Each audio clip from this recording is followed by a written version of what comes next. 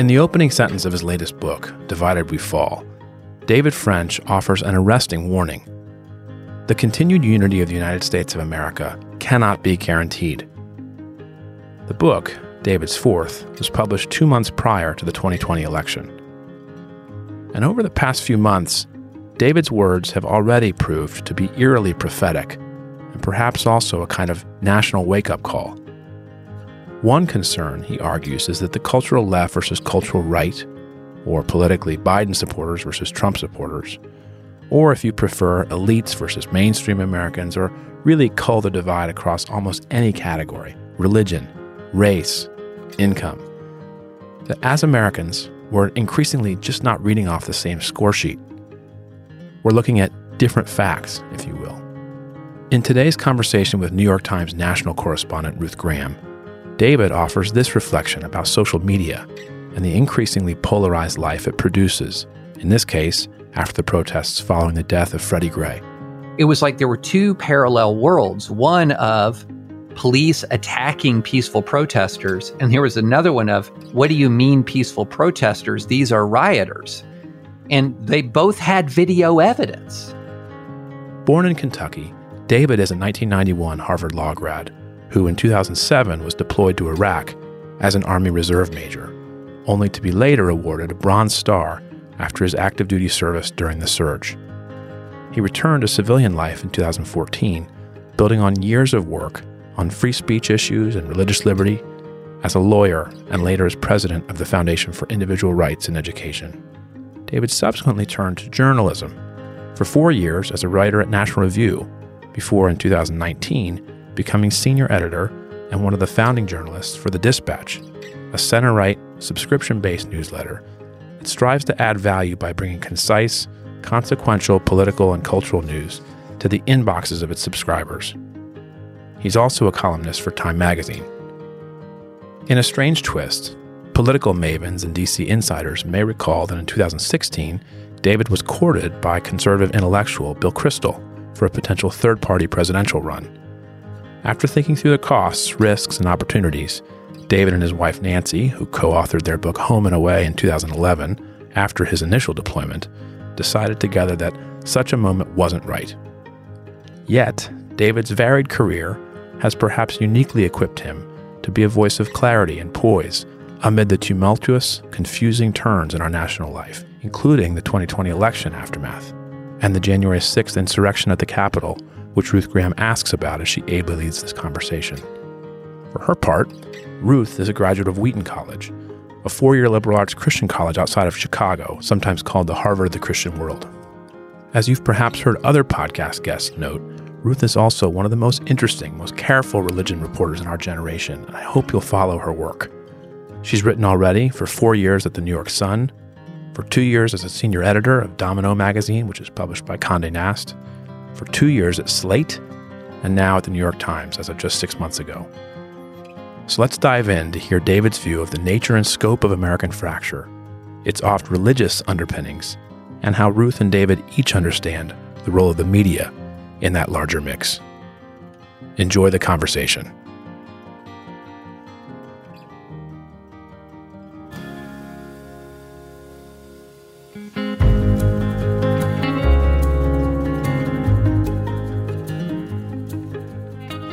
David, I'll start by asking you, when I saw you had this book coming out in the fall, I thought, secession, it just felt like a bit much, division, sure, I can read those tea leaves and see what's going on, but secession.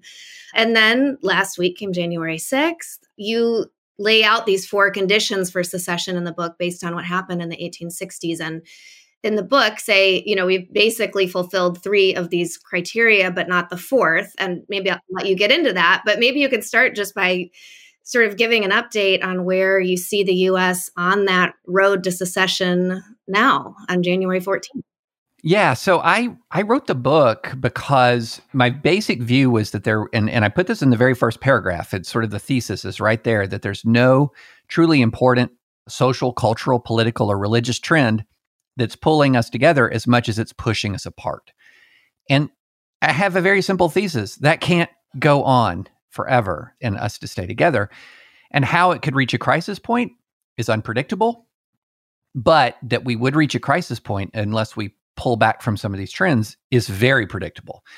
And so what I think has happened is that because of the pandemic overlaid on top of pre-existing division, because of a lot of the divisions that were, I'm not going to say awareness of a lot of divisions, pre-existing divisions were reawakened during the wave of George Floyd protests, laid on top of this election contest has accelerated a lot of the trends that I talked about in the book. When I wrote it, I closed the book on the book, so to speak, in middle of March. And I knew when I finished it, my biggest hurdle would be exactly, Ruth, how you said this. Secession? Really? Division? Sure. Secession? And I was very careful in the book to say, no, I don't think it's going to be immediate. But here's these 4 conditions. The last one hasn't been fulfilled yet, but if it is, watch out. And then what has happened over the next several months has been, sadly, nothing but proving my thesis. And the 4 conditions, we won't keep people in suspense, are pretty simple. One is that you have an area of the country that is geographically contiguous. In other words, a bunch of states together. Number 2 is culturally distinct. It views itself as having a specific kind of culture. That number 3 believes that culture is under threat. Those were the 3 things that I thought were fulfilled here. But the 4th is, and that threat reaches of violent proportions, of a violent nature. And that's where I said we were not there yet. We could get there at some point in the future, but we're not there yet. And then all of a sudden, holy smokes, we're a lot closer to being there than I ever imagined when I finished the book in March. When you look back at last week, and you've written a little bit about this since, but I'm curious about, to what extent you see this as a Christian phenomenon. We know that Christian language and symbols were everywhere there. My colleague Elizabeth Dias and I have been reporting on that, flags, T-shirts, Bibles. We've interviewed, a lot of Christians who were there.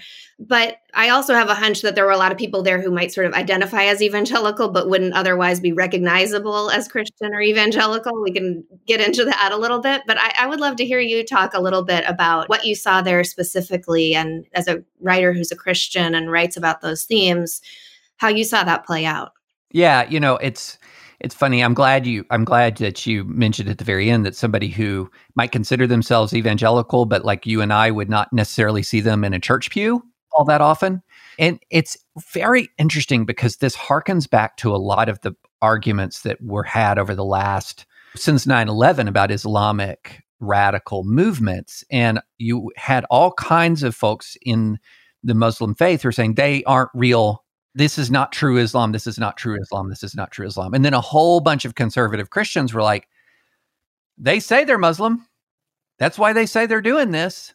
So, I mean, what else do you want me to say about it? And so one of the things that you saw emerge here was a lot of people saying what happened on the 6th was godless. I mean, the murder of a police officer, the literal attack on the Capitol, the seizure of a capital to the extent that we haven't seen since the British Army did it in 1814. Like, where's Christ in that?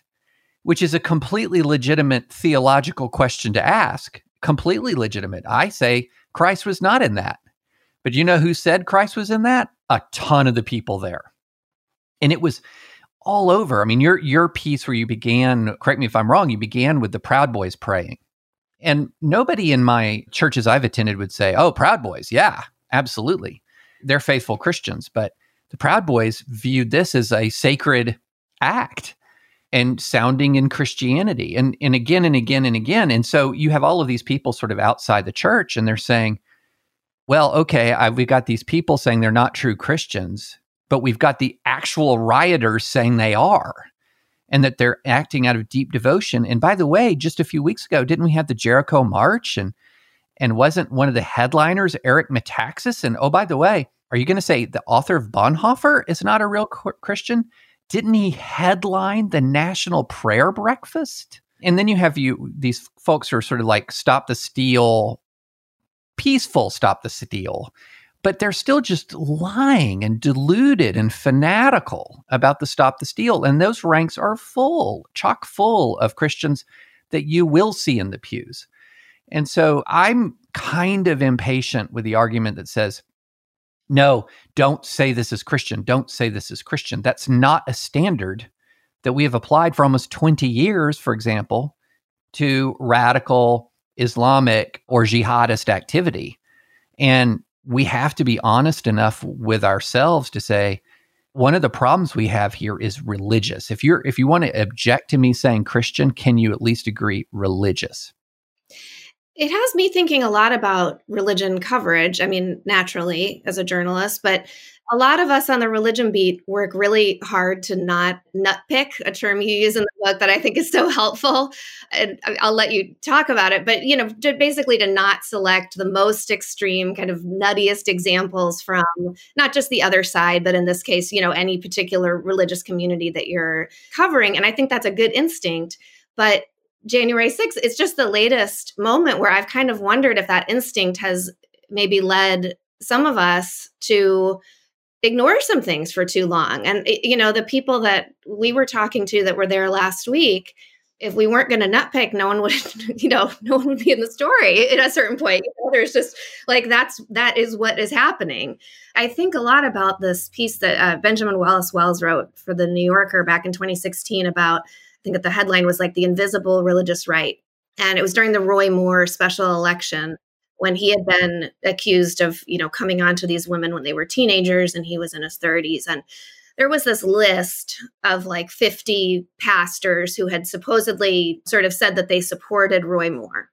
And the list turned out to kind of fall apart. Like he had culled it from past lists of supporters, and it wasn't a real list, but there were a number of names on there who still did. And it was like no one you or I would have heard of. It was all, guys with like a church of 75 people in, a rural church. And this article, typically the kind of people that like I would have quote unquote known better than to call up or listen to or like represent as a leader of the faith. And yet when you cumulatively add up all those folks, that's a real phenomenon. And if those guys are defending Roy Moore and speaking about them, to their parishioners, and I think there's, obvious analog to last week is just at what point do you have to listen to and, amplify those voices because they're talking amongst themselves and it's a real phenomenon and you have a responsibility to sort of cover the nuts. And David, let me just amplify that a little bit by reading a line or two from Ruth's latest piece with Elizabeth. This quote from Lindsay French, an evangelical from Texas, saying, No relation. that we are fighting good versus evil, dark versus light, she said, declaring that she was rising up like Queen Esther, the biblical heroine who saved her people from death. And then moments later from Owen Orr, 31, from North Carolina, I know that the Lord has my back no matter what happens. This sort of direct contact with God, this sort of dreams and visions type fueled activism as opposed to something that squares with political realities or other cultural checks. What about that? Yeah, okay. Boy, this is good stuff here. And let me just preface it by saying, this is really hard to figure out, okay? So I hear you completely, and one of the things I hate the most about modern discourse is nutpicking. And what nutpicking is, just as a short definition, it's a great, marvelous term. I didn't invent it, sadly. It was invented by a commenter of Kevin Drum's back in the early blogosphere days. And it essentially means picking out someone who is particularly unhinged from the other side and elevating them and saying, see, that's what they're really like. And this is basically like the model of political discourse on Twitter. I mean, this is where how you always prove how awful the other side is by finding that one or two or three voices who are really over the top and saying, see, look how bad they are. Sort of like how, if there's any one image I've seen from Hollywood celebrities over the last 4 years, more than any other, it's Kathy Griffin in right-wing Twitter holding up the, a simulated severed head of Donald Trump. Like that's emblematic of Hollywood celebrity culture, when really that was a crazy moment. And so you want to really avoid that because then you contribute to sort of this fevered atmosphere. But what's the difference between sometimes these guys are actually at the vanguard of a movement. Like they're not nuts, they're pioneers. They're emerging leaders. And so it's very, very hard to tell the difference sometimes. And so sometimes by the time you realize the movement exists, it's already too late to deal with it effectively. So, for example, some of this just over the top Christian nationalism and apocalyptic language that led to January 6th, by the time it's reached Eric Metaxas, it's kind of too late. But it's only by the time that it's reached Eric Metaxas that you can sort of turn around to other people and say, so see, now you can prove that it's a problem. And so this is why our jobs are hard. Look, I know the media has problems, but I'll tell you, it is very difficult to look at a complex, diverse community and to identify and to separate sort of the wheat from the chaff on what are the meaningful trends and not the meaningful trends. It's really difficult. And it becomes more difficult when that same community has a very defensive sort of mindset versus towards the outside world. So it's going to constantly be telling you, stop nitpicking us. We don't have a problem. We don't have a problem. And if you identify a problem, they'll say, that's just a small fringe. That's just a small fringe. And I think for me, when I really went from, okay, wait a minute, the church kind of took the least worst choice. I was a never Trumper from way back, but took the least worst choice in choosing Trump over Hillary Clinton to, no, there's something deeply, deeply wrong here. When I began to get furious blowback to my opposition to Roy Moore. Okay. So much so, even personally, like I remember walking into my son's basketball game at the Christian school that they attended in rural Tennessee. And two families turned their backs to me in the stands because of Roy Moore. And I'm thinking, okay, wait a minute. I don't agree with you, but I can totally understand that if you're electing the most powerful person in the world, that there is a strong argument of lesser of two evils if you're going to sort of make that construct. But when you're talking about a less than half a term for the junior senator from Alabama, is that what we're talking about? And then I began to realize I think there's a deep problem here that a lot of pastors are missing because they honestly don't encounter this side of their own congregation, if that makes sense. Well, so I'm really interested in that because a few things. I mean, I've interviewed so many pastors over the last few years who have really lamented, I get 1 hour with people a week, maybe there's a Wednesday night Bible study or something. I get 1 hour. And meanwhile, Fox has them, Fox or like OAN or Newsmax on Facebook, whatever else has them for just so much more time. So, it's a discipleship issue, as you and others have sort of put it in Christian terms. So I almost wonder, given that probably there are more pastors now, this week, even than 2 weeks ago, who are thinking about how to address this, how to talk about it, how to disciple. But what can they do given that imbalance? And then the second part of this question too, which is that's assuming that people are in the pews, are under the leadership of a pastor, are tuned into a pastor who can see things clearly. And then there's a whole other chunk of people who aren't. So let me give you my best shot at unpacking this and why I think some pastors are missing what's happening and why it's going to be so hard to deal with. The church inside and out, and I'm sure you've heard this sort of like fake statistic when talking to pastors that is like 20% of the congregation does 80% of the work. I think that's probably an overestimate. I think it's like 10% of the congregation does 90% of the work. And I think on a day-to-day relationship basis, pastors are dealing with a slice of the congregation, and that's the most engaged slice, or in some circumstances, the most troubled, like a divorce issue or a kid who's battling drugs, or in their sort of counseling capacity. And so they often, I think, miss a lot of the day-to-day reality of the majority of their congregation. Like, they're not sitting there trolling through all their Facebook feeds. They're dealing with the elders. They're dealing with the guys who are going on the short-term missions. And a big chunk of Christian life is sort of passing through without as much of an intimate amount of knowledge. Whereas those of us who've been engaged in political discourse from within the church see those people in the church who are politically engaged. That is who is up in our face. It's that segment of the church that's politically engaged. And there's a Venn diagram, but it's not the same group of people who are up in the face of the pastor necessarily. And so in my position, I've been sort of like, whoa, wow, look at who's front-facing politically for the church. And then I have a lot of pastors who are like, David, stop wearing out the church. If you're sitting where I am, you see something different. And I'm thinking, yeah, exactly. I'm fully aware that your elders probably aren't like this.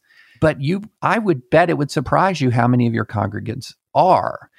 And so often what you're dealing with is, a Venn diagram, and some of the most deeply committed are in this sort of political frenzy, but a lot are not. And I'll just be honest with you, Ruth, I don't see a good answer coming to this. I just don't. I mean, one of the things I wonder, the scholars of Christian nationalism, I'm thinking of like Andrew Whitehead and Sam Perry, and say that Christian nationalists have a lot more in common with non-Christian nationalists than they do with other Christians in a lot of ways, just culturally. And I think this goes back to the big divide in your book too. And I wonder, American religion it's a marketplace, an entrepreneurial kind of scene. You can always stop going to your church and go to another one, or find a prophet online, or if you don't like what you're hearing in church, if it's too uncomfortable for you, or for any other reason, you leave. So Sarah Pulliam Bailey did that amazing story last fall in the Washington Post about these patriot churches, which at the moment is a pretty small phenomenon. But I do wonder, okay, who rises up, who kind of, as this all sorts out, who will kind of meet this obvious hunger for this kind of blend of nationalism and Christianity. And you have the pastors, sort of the traditional pastors again, but I just wonder kind of, is there going to be is there a market for this coming from the pulpit in some ways? Oh, absolutely. I mean, I've been to churches that have long traditions of like Faith and Freedom Sunday that are very dedicated to sort of, in there are ways this can be done, but that are very dedicated to sort of honoring America and sort of God's providence over America. There are churches where I live in Franklin, Tennessee, and mainly sort of south of Franklin, which is more sort of suburban Nashville, that for a whole month of July, sometimes you'll see them just surrounded by American flags, just like a wall of American flags running all up and down the street by the church. And you look at that and you're thinking, look, I mean, I served our country in uniform. I served in the military. I deployed to Iraq in 2007 and 2008 as part of the surge. And I consider myself a patriotic American citizen. But I have a deep discomfort with covering a church with American flags. And the other thing is, I think a lot of us kind of missed the Christian nationalism, because I think it's a mistake in some ways to even call it theological. I fully respect the work of the scholars of the sort of the theology of Christian nationalism. I think it's just deeply cultural and emotional. That you would even look at a Christian nationalist and you would be able to say to them, and they would readily agree, that I serve Christ and I do not, more than I serve Trump. I serve Christ and the church more than I serve this country. But that is not, that intellectual assent to that idea has not infiltrated into their heart. And in their heart, they're inseparable, functionally inseparable. And I think that's what we're dealing with far more than a sort of intellectual Christian nationalist movement or anything like akin to like the melding of state and church. But David, is that a distinct vulnerability for evangelicals? I mean, specifically, like Ed Stetzer likes to talk about how Mark Noll's book said there was no evangelical mind 20 years ago. But now it's more about gullibility. It's more about sort of latching on to the safety of saying the sort of foolish things about the other, whether it's extremes about pedophiles dominating Hollywood, as you talk about in the book with QAnon, or elites stealing an election, sort of grabbing onto the safety claims of an otherizing trend. I mean, is there something about, again, this direct relationship with God, dreams and visions, me and Jesus, that makes evangelicals more vulnerable than other religious communities in the United States? Well, evangelicals are diverse. I mean, you've got everything from, the label evangelical encompasses everything from a dreams and visions, faith healing, speaking in tongues, Pentecostal, to the frozen chosen in the Presbyterian Church, who really in a lot of other terms, I grew up in the South. I was born in Alabama, raised in Tennessee and Kentucky, where denominational differences really mattered. I mean, really mattered. But they melted away in politics, just melted away. So you could have somebody who was listening to Benny Hinn and somebody who's listening to R.C. Sproul, which are very different figures, and completely as committed to George W. Bush, for example. And so it's a really interesting phenomenon of, and in many ways, politics became the center of evangelical unity. That's where we could all kind of come together, is around politics. And look, politics are seductive to people. I mean, in a number of ways. One is on the virtuous sense, you feel like you can do things. And the first prong of Micah 6:8, act justly. You can do things to improve the condition of your fellow man and your family through politics. But there's also a lot of it that sort of scratches a sort of an existential itch as well. I mean, you sort of have the ecstasy of crowds, which is something that you've seen in the Trump rallies. It can provide a sense of purpose when other areas of life do not provide purpose. And so I think what you've seen is almost a sort of a syncretistic melding of the religion of Christianity and the religious experience of politics. And that's what we're frequently dealing with. I'm remembering Robert Jeffress somehow kind of endorsing Paula White's book. And I think that was like, that went just a little too far. Like, he got a big blowback for that. I had to and it was almost like he was like, "Oh yeah, I'm a Southern Baptist." Like there are these like theological things that still matter in a part of my life here. I mean, not to project onto it. It's just a really fascinating moment where it's like, oh, of course, those two are so closely allied, but not at all theologically. And Ruth, I just real quick can't help but mention that Babylon Bee piece about Robert Jeffress inviting all of his congregants in Dallas to take off their jewelry, gold or any other color, and bring it up to the front. And they melted it down and erected what? A beautiful sculpture of Donald Trump, right? the great unifying theme. Please, excuse me.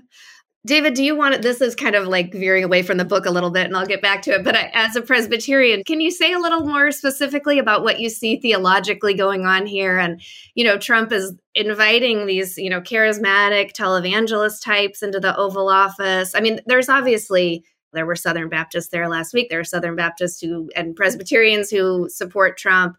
But you are seeing this new prominence of a certain strain of charismatic theology. And I wonder if you can, if you can talk about that for a little bit. Yeah, I think this is one thing where the media misses and has missed what's gone on a bit. And I've missed what's gone on a bit, just to be completely clear, because I live in the world of the PCA, Presbyterian Church of America. And I spent many years in a charismatic church, but I'm not in a charismatic church, haven't been in one for a long time. And so I'm surrounded on my daily life by Christians who are approaching politics in a different way. Well, a big part of the sort of charismatic side of Christianity's commitment to Donald Trump is based on dreams and visions and prophecies, that there are individuals who, quote unquote, prophesied his rise. Those prophecies went extremely viral, have prophesied some of his travails while in office, and have prophesied another victory. And so what you're talking about, and then also there's this concept of sort of divine anointing. Okay, this is a really, really important concept that a lot of people don't understand. So, for example, there's an idea that, from Romans 13, that authorities are instituted or ordained by God, that God is sovereign, and that one of the reasons we pray for our leaders, in addition to sort of this, sense that we want our leaders to be virtuous, is we're dealing within a divine order created by God and sustained by God. And so in that sense, Trump is instituted by God, but so's Joe Biden.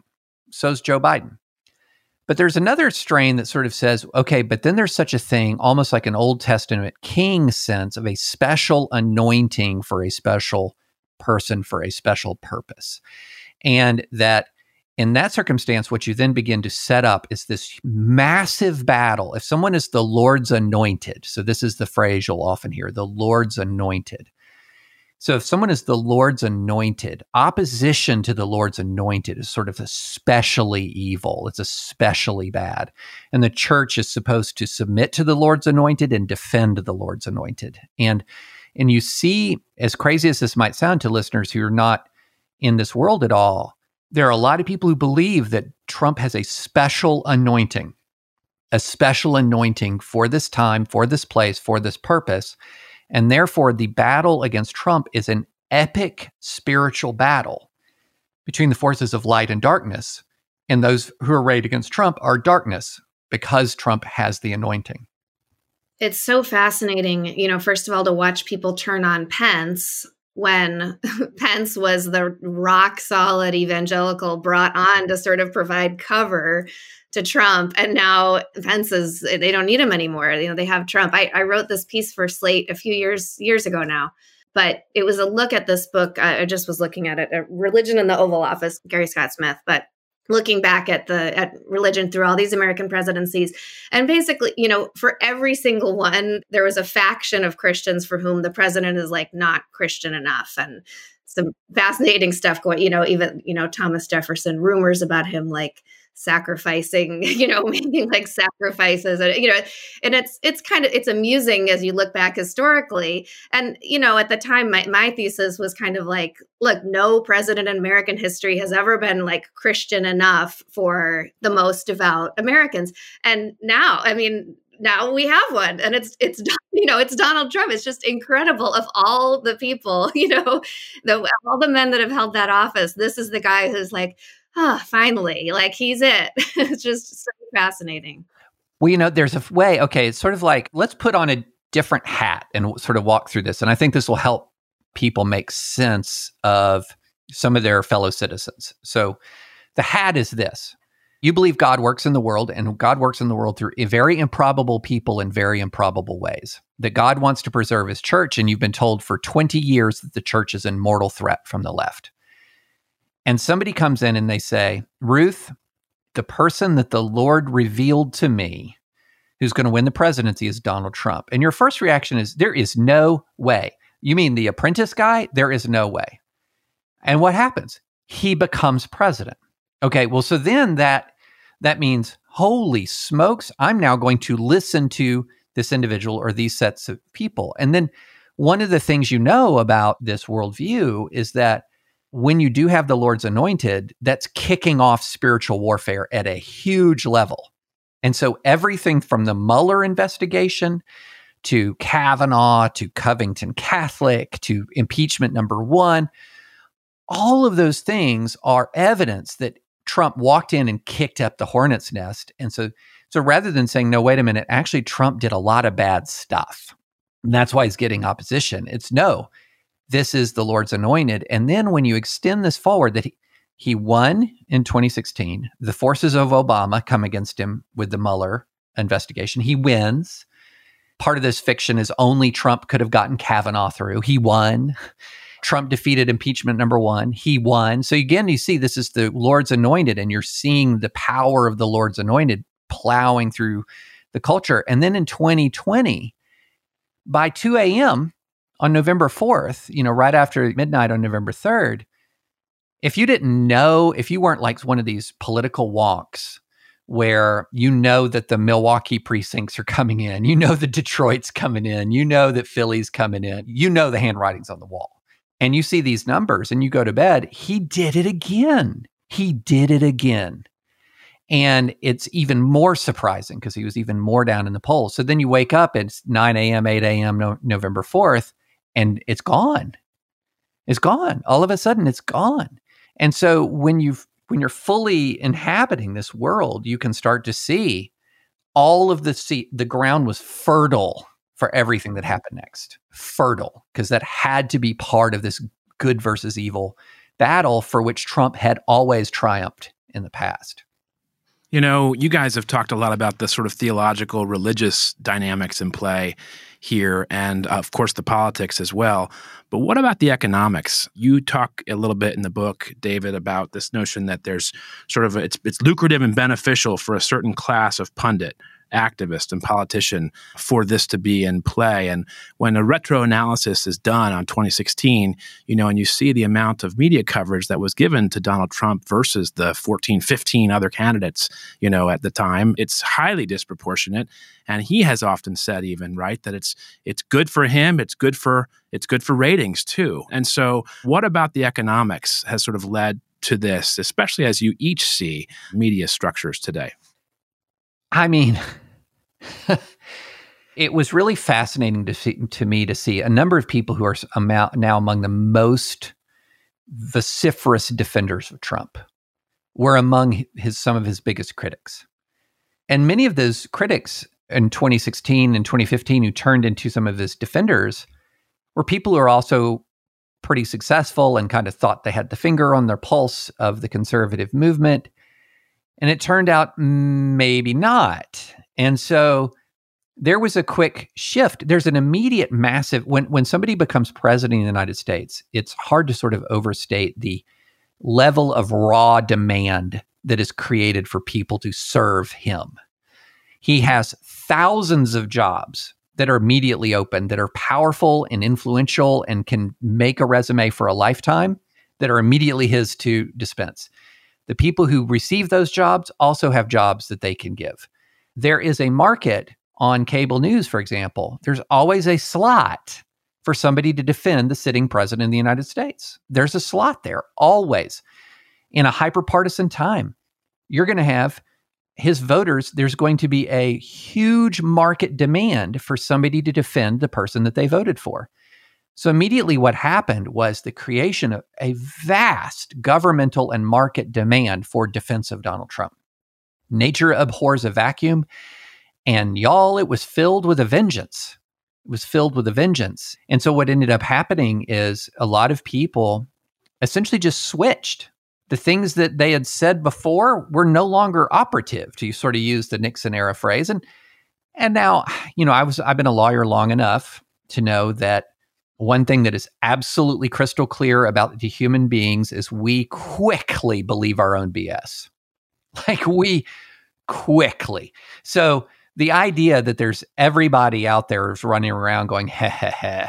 I don't really believe this, but I'm going to say it anyway for the cash is wrong. Perhaps even worse in some ways is now people fanatically believe ideas that they would have rejected 5 years ago. In some ways, that's even worse in my mind.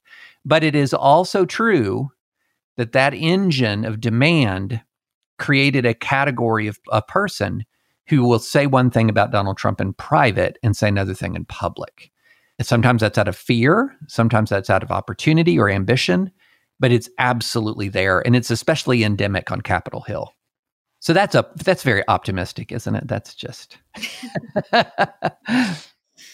Yeah, it's interesting too with all that slot of like the Trump evangelicals where you're just calling those same people over and over and over for, someone to sort of defend from a Christian perspective. And it was, a fairly small list of folks and not all of whom had been terribly prominent before. It's just like a very interesting mix of people who kind of who step into that slot. But yeah, I think that they'll be there no matter what. Yeah, absolutely. And the other thing is that we have to acknowledge there's a couple of things that we have to acknowledge because we have not yet talked about the role of race in all of this, which is very important to address. The other thing, though, is the raw fear and intimidation that for years has been inflicted on Trump critics for years. And a lot of the silence that you see is the product of an extremely efficient and powerful right-wing cancel culture. I mean, we've forgotten it, but my friend Russell Moore was almost chased out of his position at the Ethics and Religious Liberty Commission because he spoke from his heart during the 2016 president. In other words, doing what his predecessors did, speaking about politics passionately. And he was almost chased out. I can tell story after story of, individuals facing unbelievable acts of intimidation, character assassination, threats for opposing Trump. And so that's one way to sort of clear the marketplace, right? To raise the barrier of entry. And that's part of the story of what's happened. And that's coming out more and more and more now in the post-election contest, because we've seen so many Republicans and Democrats who have followed election law getting hit hard with this. And then obviously culminating in the January 6th riot. Well, because I'm looking ahead too to this Sunday. Supposedly there will be a whole other series of rallies at state capitals. One of your proposals in the book is like, let California be California, let Texas be Texas, let Tennessee be Tennessee. And I guess I'm wondering, thinking about the storming of the Michigan Capitol and, does that actually solve it? Or even if you're in a state that's 60-40 in whatever direction, that's still 40% of people who might be really angry and show up at the Capitol. Does it just fragment the problem into 50 new similar crises of division? Well, one of the things that, if you read my book, it is not utopian. No.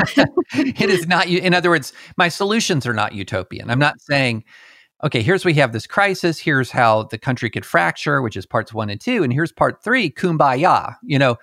That's not it at all. I refer to this phrase from Scott Alexander, who is a pseudonymous writer for a website called Slate Star Codex, which, don't be deterred by the weird name. It's very insightful and interesting. And he once described pluralism and classical liberalism as the greatest Civil War avoidance mechanism ever created by the mind of man. And the thing about pluralism, classical liberalism, is that it gives space for dissent. It allows people to disagree. And it gives space for diverse communities to live in the same national family. So everything that I'm proposing is not for the elimination of friction. It is to make friction more manageable. So the federalism proposal is not to say that you won't have divisions within California or you won't have divisions within Tennessee. It's to de-escalate the national stakes of all of our presidential election, where you feel like if I live in Tennessee and a California politician wins, they're going to try to make Tennessee California. And if I live in California and a Tennessee politician wins, you're going to try to make California Tennessee. And so what I'm saying is we need to de-escalate national politics. It is not a path. If you have a subset of the population that is consumed with violent intent, federalism and pluralism are not the answer to that. But one part of the book that I do emphasize is a commitment to the Bill of Rights and a commitment to a healthy federalism. And look, armed gangs storming the Capitol, that's a direct threat to liberty. That's a direct threat to the Republic. That's a direct threat to the Bill of Rights. It's hard to have a right to free speech if you're going to be killed for it by an armed MAGA militia. And so, there is a fundamental necessity of creating ordered liberty meaning, that one of the reasons for the order that the state creates is for the protection of liberty. The right to vote is an aspect of ordered liberty. Free speech, rightly understood, is an aspect of ordered liberty. And so you have to protect these values or you don't have anything at all. And so, yeah, I think one of the things that's dissatisfied some people about the book is it doesn't have here's the 4-step plan. Because one of the parts of the book that's absolutely necessary before you can even begin to get to some of these legal reforms that I propose is there has to be a degree of a heart change. People have to be willing to tolerate each other to some degree. I'm not saying love each other. I'm saying tolerate each other to some degree. Or again, we're lost. We're lost. And so it's not your 5-point plan to kumbaya. Mm-hmm. And you talk a little bit in the book about the decline in friendship, the spike in loneliness, and a little bit of a generational problem also, the sort of what's happened to my parents, as many millennials are asking for their parents to vote one way and them another. I wonder if you'd comment just a little bit more, given your own experience, given each of your experience really, about sort of online warfare or online engagement as a place of meaning, sometimes a rising sort of rush and venom to be on the cable news, shows and beyond Twitter and engaging in place of knowing your next door neighbor, in place of better friendship, and sort of how that condition factors into this possible secession thread. Yeah. One of the most telling pieces of research, and it's always fun when research sort of matches your own individual perception. It feels like, oh yeah, okay, I'm not imagining things. One of the most interesting pieces of research that I talk about in the book is the notion, this idea found by the group More in Common, which did this hidden tribe survey of American life, which says that we're not really two tribes, we're a bunch of tribes, and some of them are not really fully understood. And what they noted is that those people who are most engaged with political media are often the most wrong about the beliefs of their political opponents, that they tend to believe by a pretty substantial margin that their political opponents are more extreme than they really are. I think this is endemic, for example, on Twitter, where you're always in this nut-picking environment. So you're scorned or mocked or belittled if you try to claim that your opponents are not extremely radical and dangerous. And what they found is that the people that are least engaged in political media were the most accurate about their political opponents. And part of it's because they're getting their ideas about politics from these things called friendships and relationships. And so I do think that we have a situation where I think it's absolutely the case that we have extremely unhealthy engagements in social media, but the class of people who should disengage are also the class of people who are least likely to disengage, because it's a source of tremendous meaning for them to engage and purpose to engage in these online battles. I mean, it's just, I don't know how you get out of it, but it's just so toxic that, you open up your phone and you get delivered to you the worst thing that any liberal, self-described liberal did anywhere in the country. You might be seeing a video of it.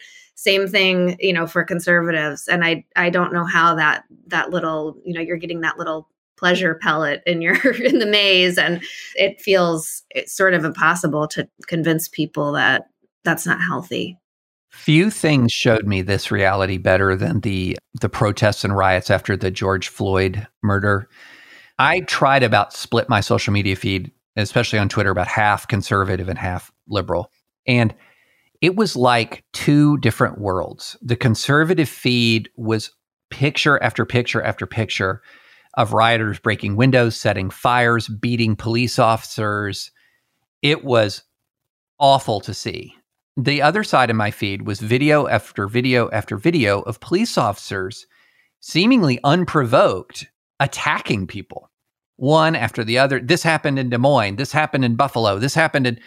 It was like there were two parallel worlds, one of police attacking peaceful protesters, and there was another one of, what do you mean peaceful protesters? These are rioters. And they both had video evidence. That was just streaming in. And then in the hyperpolarized time, one of the places where there was the least room for a conversation was to say, we have a rioting problem and we have a police brutality problem. That was no man's land right there, because you had to pick which one was going to be your priority. You had to pick it. And if you picked one as your priority, then you couldn't really talk about the other one. Otherwise, you're sort of harming the cause. And that's when it got really stark to me, sort of very stark in a visual way. It just occurs to me, journalism can be so rich for going deep, for sort of drawing out the curiosities and the distinctives and unique cultural realities in a person's story, in a pastor's story, in a congregant's story. I think of Ruth's piece, The Bible That Oozed Oil, that you did for Slate before coming to New York Times, about that pastor in Dalton, Georgia. And it was fun, and it had turns, and it was a narrative, and it was really interesting and intriguing, And then on the other hand, I think about Eric Metaxas, David, who you've debated a couple of times along the way, and he's had a real rush in the Twitter space to say things like, Joe Biden will end America, that I'd be happy to die in this fight because God is with us, because Jesus is with us, Mr. President, and the rush and the pull and the allure of that sort of like fame ring or something like that, power, really. So, help us understand how journalism can be part of the solution in drawing out uniquenesses, and how, we might be careful to avoid some of those dynamics if we're sort of people who are in the leadership role as a faith leader and pulled toward political fame, power. Wait, I'm sorry, can you say again just a little bit like what journalism should be answering there, or can you just say it again? Well, your wonderful colleague, Dean Baquet, has that line about we need to get religion better than we do in America. And there's only one or maybe two, religion writers at our paper. There are a lot of writers, and religion writers tend to be able to draw out if it's 24% evangelicals, and if it's 19% Catholics, and if it's 14% mainline Protestants, and 2% Jews, and on, 10% and 9% African-American Christians. Religion writers are going to be good at sort of understanding that line, but others not so much. So how can journalists be part of the solution in helping more people get religion so we aren't hoodwinked by another lie? I mean, I don't know that I have if I knew, I'd be doing it already, or I don't know, I don't know. You just keep telling stories one by one and trying to show whole people, show what motivates them, show them as the complicated people they are, and what they're getting from some of this. And I think there's also ways to be really clear-eyed about the impact of certain beliefs without mocking or belittling or kind of making someone seem strange. I think that the job should be to do the opposite, although also remaining totally clear-eyed about what these ideas mean in the world and the impact of these ideas. And then, hopefully over the course of a year or a career, you're doing a mix of quote unquote positive stories, or, that you're showing the full breadth of religious life in the US, and that you're not just doing a certain kind of, again, I really don't like to use the word like a positive story or a negative story. I just don't think of it that way, but that you're doing a variety of stories that really does justice to religion in America. When it comes to the media, there's enormous distrust, right? Enormous. We have to distinguish. It's getting so much worse. Yes. We have to distinguish between earned distrust and manufactured distrust. We really have to. Because the very existence of distrust is not necessarily evidence of a problem. So it's like saying, well, there's 60 million people who don't believe this election was legitimate. Well, that's not evidence that the election was illegitimate. It's evidence that people believe it is, but why? You have to ask why. So one of the things about the media is I do think it can be, and I think it would be of real value, especially at sort of the highest echelons of the profession, if it was more ideologically and religiously diverse. I'm not saying everything has to track with all the various percentages of every idea in American life, just more. And because an awful lot of ideological cocoons create blindness. And sometimes, it's like that old Rumsfeld line, there's known unknowns and unknown unknowns. I think a lot of the deficiencies in the media are the unknown unknowns because of the lack of diversity. And newsrooms are trying to do a better job on racial and ethnic diversity and things like that, but doesn't seem to be as much of an emphasis on diversity of ideas. I think that will help.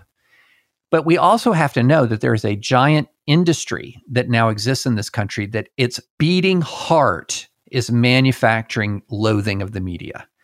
I've said this several times, and once you see it, you sort of can't unsee it. And that is, in the era of Trump, every scandal, if you're in right-wing media, every scandal was eventually a media scandal. And sometimes with even the worst of the Trump stuff, there would be almost this strategic silence as sort of the Legion of Defenders sort of waited. Who's going to be the blue check mark journalist who goes too far? And as soon as somebody goes too far, boom, that's the story.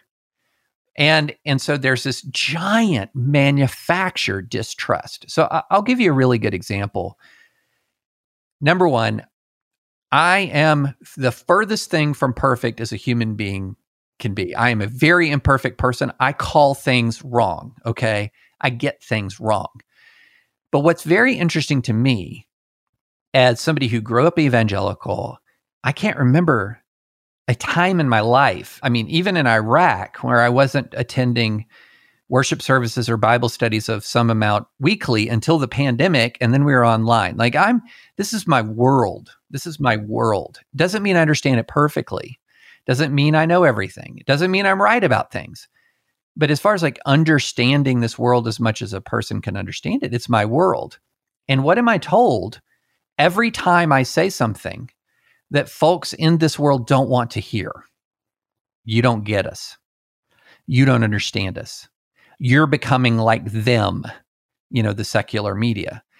So what you have to realize is for an awful lot of people, there is a market for one thing, and that's affirmation. And so we can say all day, media, you need to do better. True. Stipulated. There's not an American industry that doesn't need to do better. But we also have to say, we kind of get what we ask for in our media. And also that we sometimes critique the media when it tells us uncomfortable truths. And I think that's just a reality, and we have to confront it and face it. And that's me knowing full well I've gotten stuff wrong, and I have to be able to own that when I do. Well, one concluding comment from me is that having Ruth Graham writing authentically at New York Times and having David write your pieces, French Press, at The Dispatch is a small part of the solution. Please keep reading them, and thank you both so much. Thank you. Thank you.